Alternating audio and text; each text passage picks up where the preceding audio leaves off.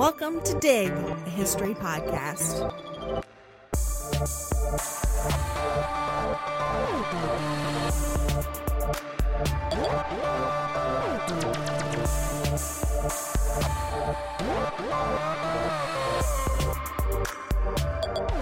Please subscribe to our podcast on iTunes, Stitcher, or wherever you get your podcasts, and leave us a review. It helps us reach a larger audience, and we really appreciate it.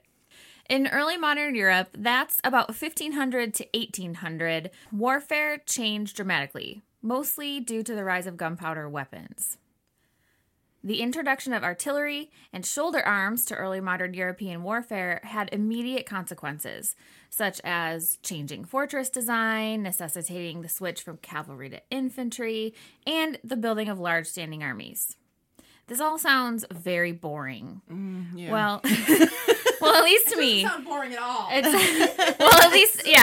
least to me. But I'm sure we have some military gurus out there who are like totally salivating right now. I really want to ask if you know the difference between cavalry and infantry. Oh yeah. Okay. Horses. Ew, Sarah, go yourself. I want to know if you know the difference between. You obviously have not read my copy. Correct. What's interesting to me, though, and hopefully to some of you, is the impact that these changes had on normal people's lives. The military revolution changed every detail of military service, provided a profession for sons who were not their father's heirs, sparked concerns over hygiene, fashion, taxation, necessitated the development of the modern nation state as we know it, and most of all, it made Europe, a small, insignificant region of the world, into a hegemonic force for centuries to come. All this and more on today's episode. I'm Marissa Rhodes. And I'm Elizabeth Garner-Mazurek. And we are your historians for this episode of Dig.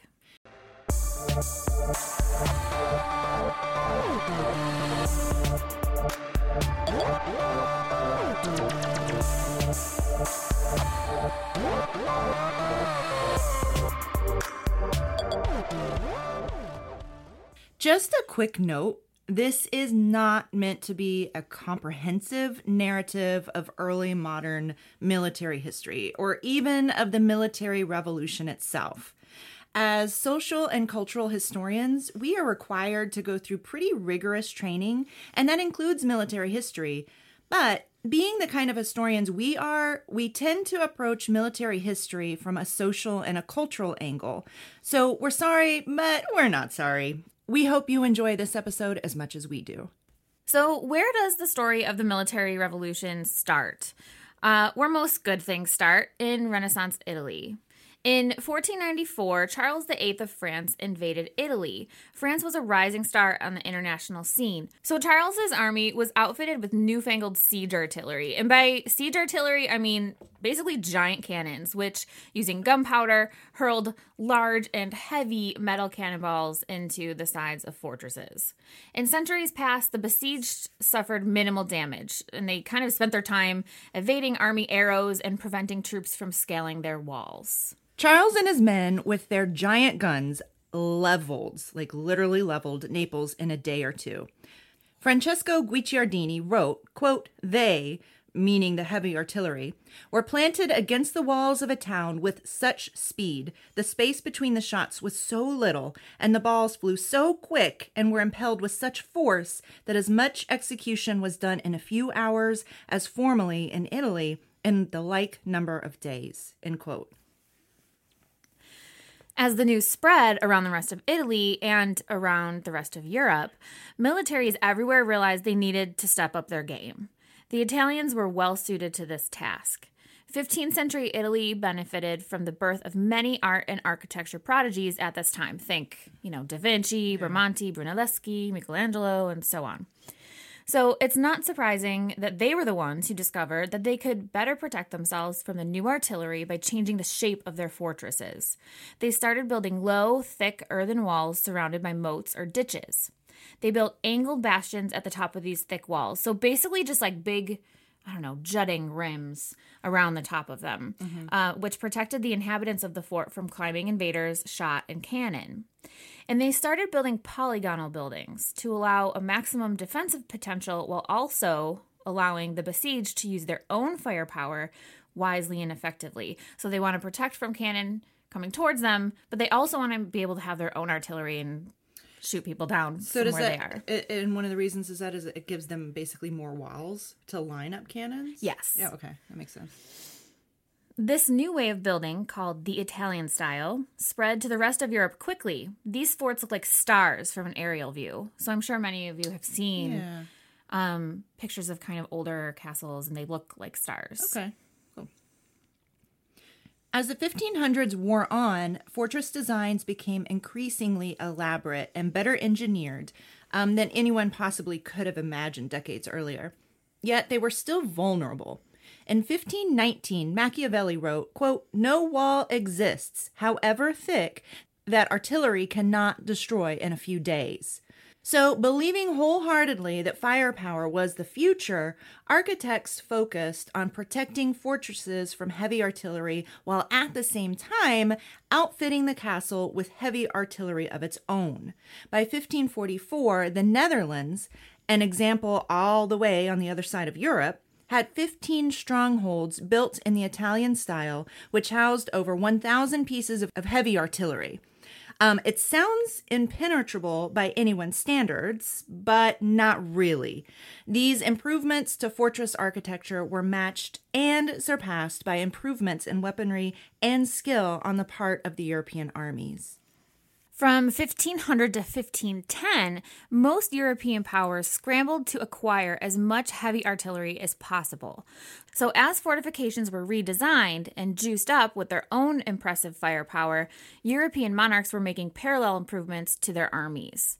In centuries past, militaries had been little more than ragtag militias and mercenary forces assembled by the monarch's military advisors. They weren't terribly good at strategery, as George W. would say. Strategery. And they rarely mounted sustained efforts. And most importantly, they weren't very large. The Battle of Agincourt in 1415 is arguably the most famous battle of all time. It's the stuff... It is, Sarah. Okay. It really is. Everyone knows. Yeah. It's pretty famous. Yeah. Easy America. Right. No, it really is. It's the stuff of legends. But English, it is, of legends. But the English only had 6,000 men fighting 12,000 Frenchmen. These are tiny numbers for the most important battle of the 100 Years' War. That was as large scale as wars were in Europe at the time. That 1494 French invasion of Italy that we mentioned earlier, Charles VIII had 18,000 men fighting for France. That's the number of men on both sides at Agincourt combined. But this was only the beginning. Ferdinand and Isabella of Spain commanded an army of 60,000 men in the 1490s. By the 1630s, the armies of Europe's leading powers numbered 150,000 strong. Louis XIV's armies swelled to almost 400,000 men in 1696. So these armies were just an entirely different beast. Muskets and infantrymen, and by infantrymen, I mean soldiers on foot with shouldered firearms. Sarah. Booyah. Had almost entirely replaced the bow and arrow and archers on the battlefield. Firearms required less skill than bow and arrow, opening up eligibility to any able-bodied man. So instead of having to have somebody who had skills, archery skills, really any old able-bodied man would do. And we'll talk about that a little bit more later. Cavalry, which are, the armored horses and horsemen that had composed most medieval militaries, were slowly replaced by infantry as well. Muskets tended to be about 5 feet long, and they fired 12-bore shot. The musket ball, it would have weighed about 1.5 ounces or 38 grams, and was only accurate at a distance of 80 feet. So these aren't, they were, the guns themselves were 15 pounds, and that got heavy really quickly. 15 pounds doesn't sound like a lot, but when you hold, a 15-pound child, after, a minute, you're like, what the F? Or hold, a 15-pound weight out, like a Right. like a bucket or something, you know, Right, like your arm's exactly. gonna start shaking. Yeah. Right. So these got heavy quickly. So troops found that they had to prop the muskets on these little gun rests most of the time. And so you have this other thing that's, you're staking into the ground and it's falling over, and it just sounds like a disaster. It took a minimum of 2 minutes to load the barrel and ignite the gunpowder with a match. So, and that's like men who knew what they were doing. They could get this done in 2 minutes. And so these had to be, so you're still using gunpowder. It's just like the thing where you have like the stick and you're loading it and you're smashing it all down in there and all that kind of stuff. Okay. Yep. Right. So I can't even imagine like it was easy to light a match in like the outdoors or the rain or the wind and the chaos of war. Like I can barely hold a match or like strike a match try now to with like a imagine kid yelling at me or striking a match like, on your back porch or something is like the most impossible feat. But if you can imagine doing it something. In the midst of war. Yeah. Wow. Okay. Sounds crazy. Okay, so compared, I guess, to today's long-range rifles or powerful semi-automatics, these were entirely inaccurate, unwieldy, and, I don't know, sound pitifully weak instruments compared to kind of what we think of as firearms today, right? Yeah. Yeah, okay. But they were numerous. So remember that masses of infantrymen lined up in these giant formations, just hurling this 12-bore shot towards enemy lines. So it was more of a bombardment-style weapon at the time. Also remember, too, that this was before the invention of antibiotics and before the effect of hygiene on wound healing was really understood. So even the smallest wound or graze or, cut, injury, whatever, could be deadly to a soldier. Over the course of the 1510s, armies also became increasingly proficient at using heavy artillery in a bombardment style, volleying cannon at timed intervals, allowing for maximum destruction. So, one, maybe every other cannon would kind of shoot, and then, 20 minutes later, the other ones that hadn't shot that first time, which, so they would just sort of be volleying cannon constantly. Yeah, okay. Very quickly, muskets and artillery made medieval military formations obsolete. So medieval armies moved in squares, 50 men deep, armed with pikes. Mm-hmm. So if you can imagine these kind of giant squares of men with pikes, and they would clash with other squares of men with pikes, and they would kind of just be, hurling each other at these walls of pikes, right? And it was brutal. We just saw a lot of that in the last season of Game of Thrones. We saw a lot of that kind of fighting. Yeah. With pikes. Yeah. But just these massive men kind of making walls. Or, right, yeah. And I think in, in 300, it kind of reminds me of the phalanx.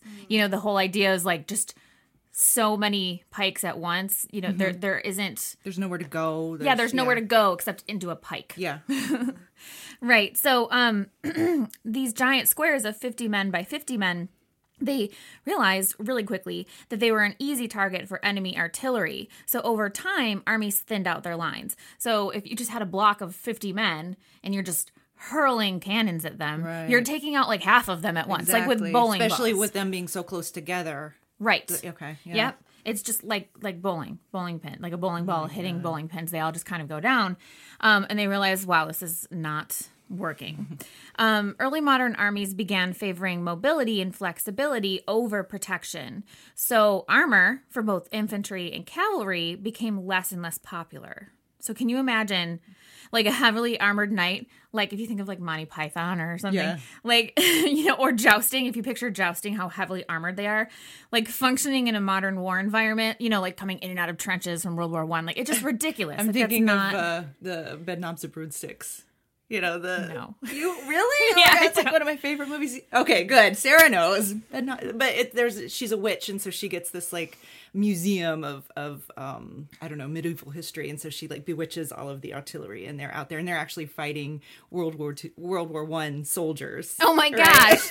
Oh well, does it work? Because I would imagine it does, but that's because they're magic. Oh yeah, and it's a Disney movie, so yeah, okay. They kick them in the butt and they fall down or something. Right, exactly. But when I picture them being turtles, all knocked over. It's like Ralphie's brother, or I can't get up. Yeah, exactly. That's exactly what I picture. Yeah. So, armies started realizing that wasn't going to work. Right. So there were lots of changes underfoot when it came to just being able to be flexible.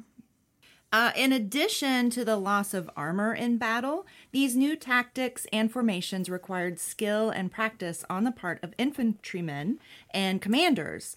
A ragtag bunch of militiamen and battle-hardened mercenaries called up every few years for an important campaign were not going to cut it anymore. Monarchs and their military heads began to realize that standing armies were necessary in the new environments in which their men were operating. Large standing armies allowed for one legion to be drilling and training in a safe space while others were on the battlefield. Standing armies were also more conducive to long-term military service, with forces convening and drilling at all times when they weren't fighting or on leave. A second or third son could make a career out of soldiering. Medieval soldiers tended to have day jobs, blacksmiths, bakers, butchers, miners, etc., and that they, returned to after wartime. In the 1600s, as standing armies became standard, Europe saw the rise of a professional soldiering class. By the 1700s, the professional military man was an institution. Men served for their entire lives, like their fathers and their grandfathers. The Marquis de Lafayette, and he's famous for aiding the Patriots during the American Revolution, was one such soldier. He came from a long line of French commanders. He was an aristocrat, of course, and I only mention him because he's so incredibly famous, and I feel like almost everybody knows who he is. He's in every single Revolutionary War movie that there is. If your town has a Lafayette Square. Yeah, I mean, there you go. But, so he was an aristocrat, but there were plenty of average Joes who built careers and status out of nothing through lifelong service in the military. This era saw the creation of the first military academies and a huge body of literature about the art of war. As armies became larger and more disciplined, muskets improved as well. Over the course of the 1600s, the barrels became shorter by about a foot, and the matchlock, which is where the troop ignited the gunpowder with a match in years past, was replaced by a wheel lock. These new fancy muskets lit gunpowder without a match, using the friction from a wheel with little spokes around the edges. When the wheel spun, it generated a spark and lit the gunpowder mechanically, so infantrymen no longer had to do it by hand. I imagine that would save a lot of time. Yeah, I would think so, yeah. And I mean, now, like a wheel lock barrel, that's like ridiculously old fashioned to us, but at the time, this was like new cutting edge technology. Yeah. We want to pause here for just a moment so we can hear a word from our sponsor.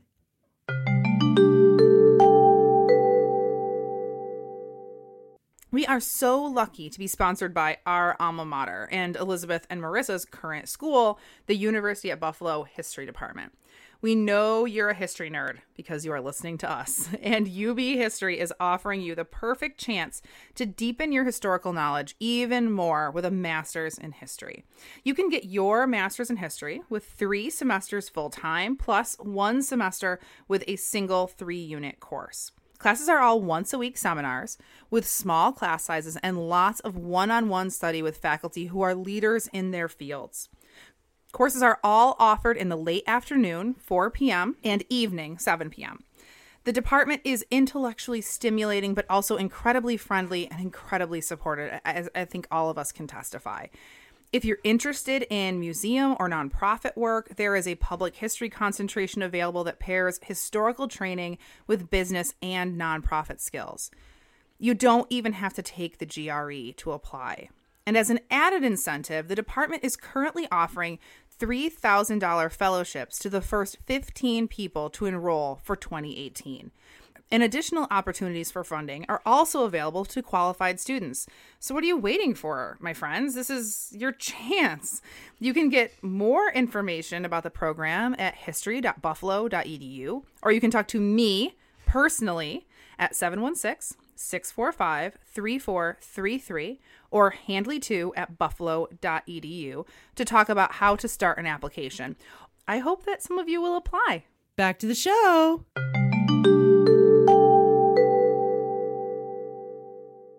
Handheld firepower became more elaborate and effective throughout the 1500s with the arquebus, which is a large, powerful shoulder weapon. It kind of looks like like a bazooka, but a super old-fashioned one. A bazooka with like a old-fashioned record player Victrola thing on the end. Right, like that. Yeah. And much later on, around 1700, came the blunderbuss.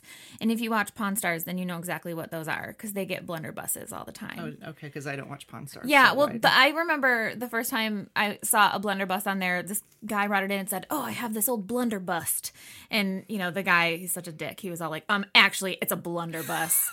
And it... I don't know, I like blunderbuss. It's not a blunderbuss. Sounds like a fancy bra. I know, I think it's... Yeah, I like it. Right, exactly. So, yeah, but they're on there all the time. Okay.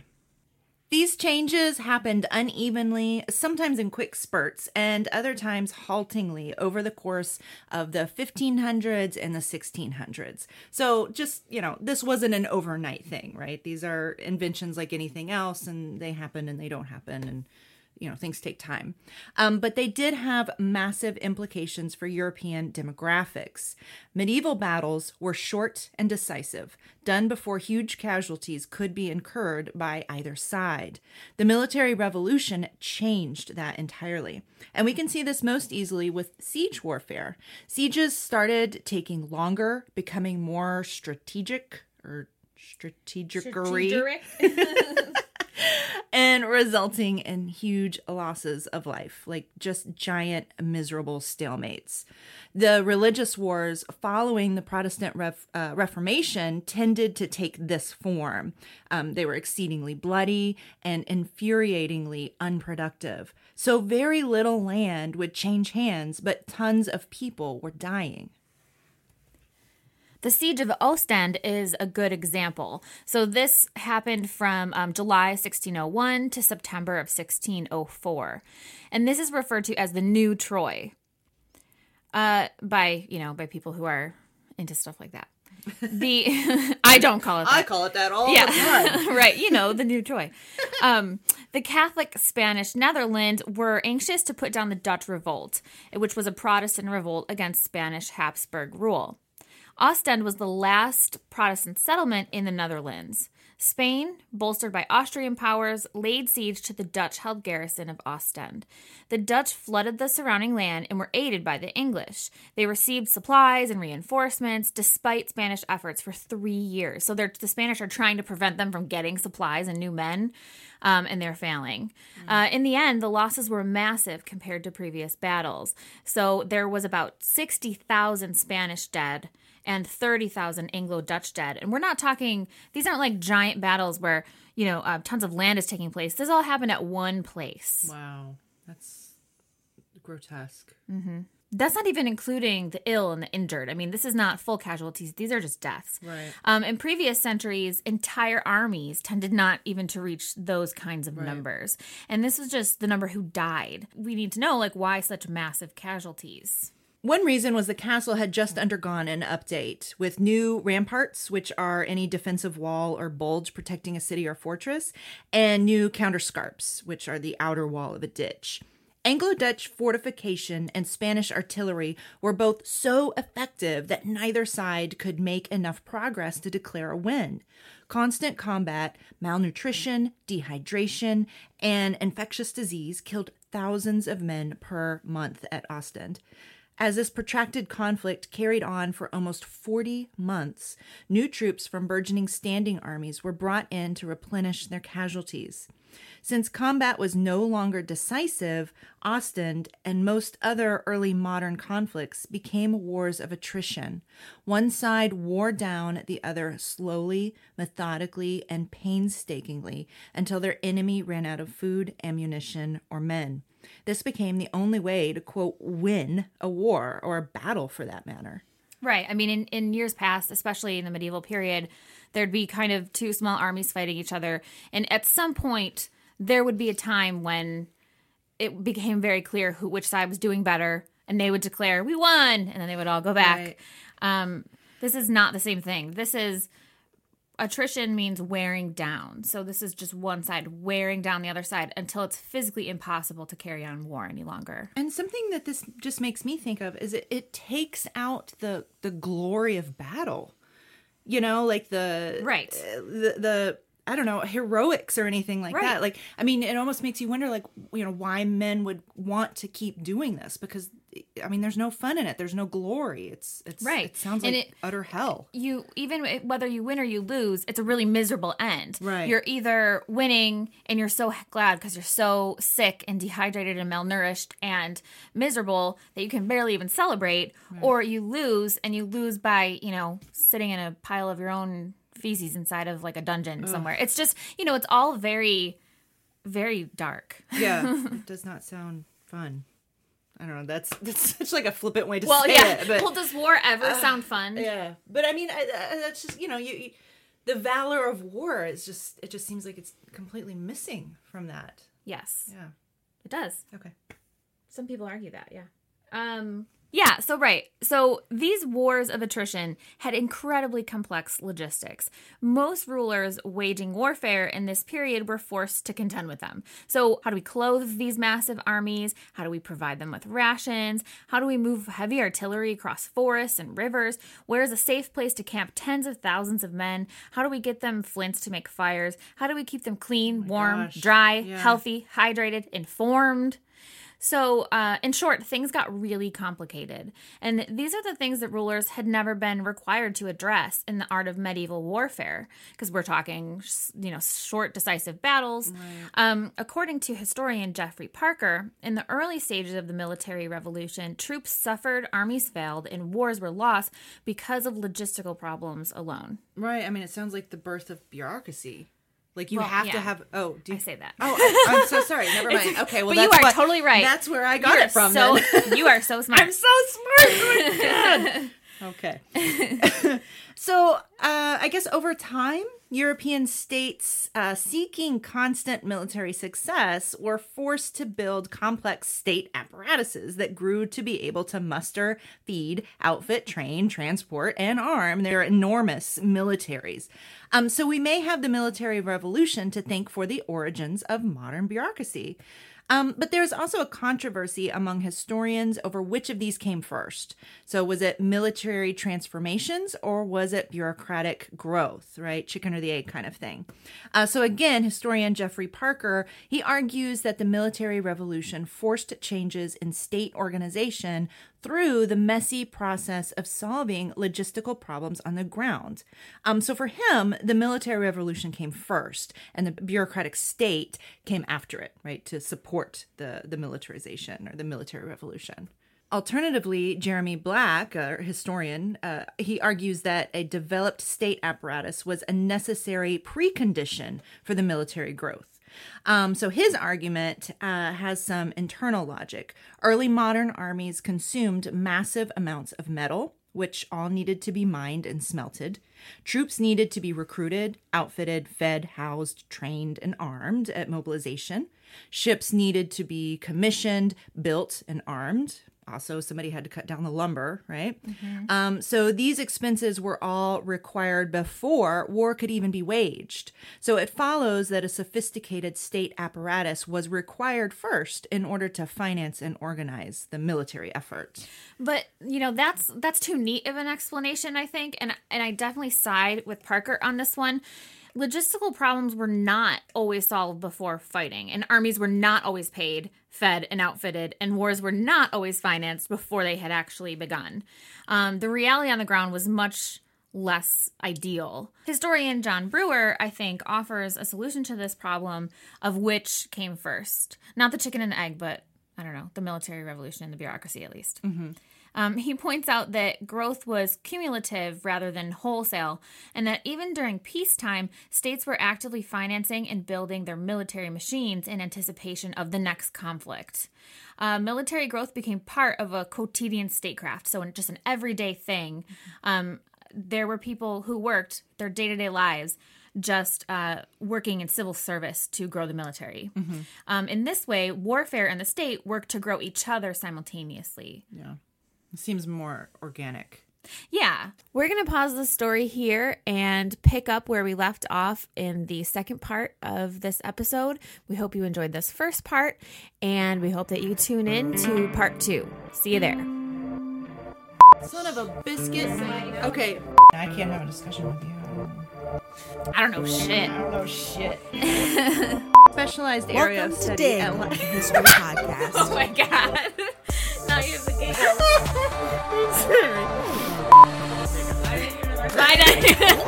You would say specialized area of study at London University. Did I just read that? It'll be such a shitty cut.